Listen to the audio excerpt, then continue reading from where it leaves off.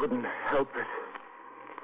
Suddenly I wanted to... Of course. It's perfectly natural. You felt the urge to strangle someone. Perfectly natural.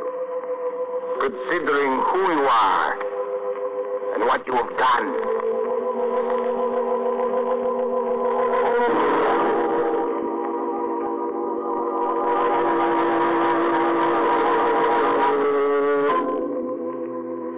Lamont, this is Helen Borelli.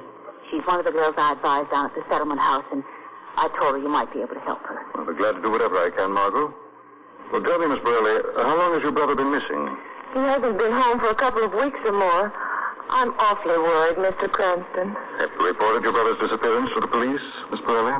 No. Joe's always been kind of afraid of the police. Do you have any idea why, Helen? No, unless it had something to do with the cult. Your brother was a member of a cult? Yes, but I never found out exactly what it was. I see. Perhaps there's some friend of your brother's who might have an idea where he is. The only friend of his that I know of is a man named Lopez. He runs a curio shop down on Center Street. I've been to see him a half a dozen times, but every time he just gets sore and tells me to mind my own business. Were your brother and this Lopez on good terms? All I know is they spent a lot of time together. I think they were in a business of some kind. If anybody knows where Joe is, it would be Lopez. I see. I think it would be best if you reported your brother's disappearance to the police, Miss Borelli. In the meantime, Miss Lane and I will go down to Lopez's shop and see what we can find out about your brother.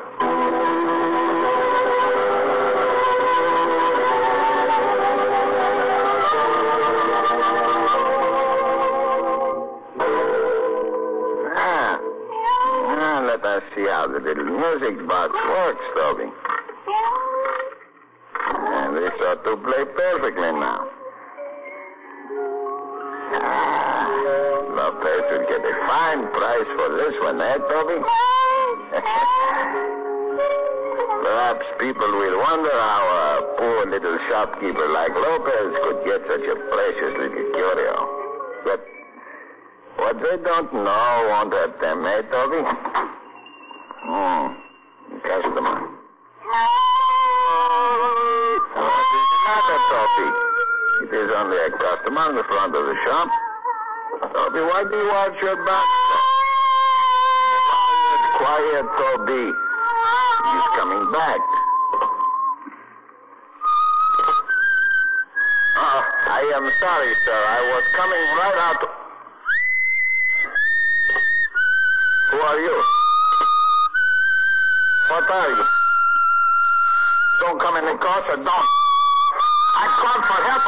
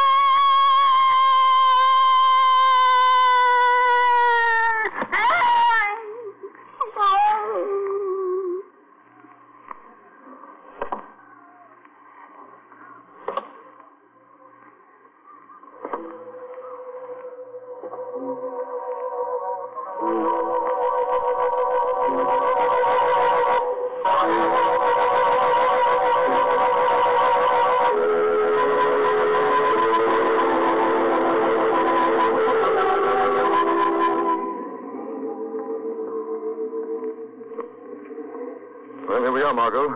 It's Lopez's shop.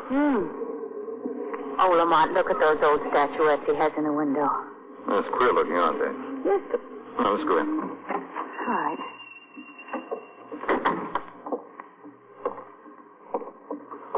Well, nobody seems to be around. Well, maybe he's in the back. Mr. Lopez certainly has an unusual assortment of gadgets. Oh, look at these strange little figures on that shelf. They look like native charms. You mean the kind that ward off evil spells? Probably. Well, I wonder what this Lopez is.